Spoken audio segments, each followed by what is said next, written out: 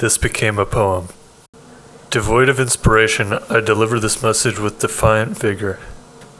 Mind versus matter, mind is the victor. Darkness is only a swing of the pendulum. Hindsight reveals it was merely one stratum. Identity is grounded in external perception. Its validity hinges on honest reception. Suppression of compassion as an act of compassion is frowned upon by circles who invite retrogression.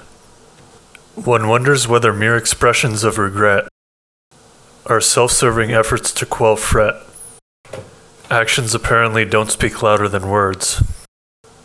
In a world where doers are misunderstood.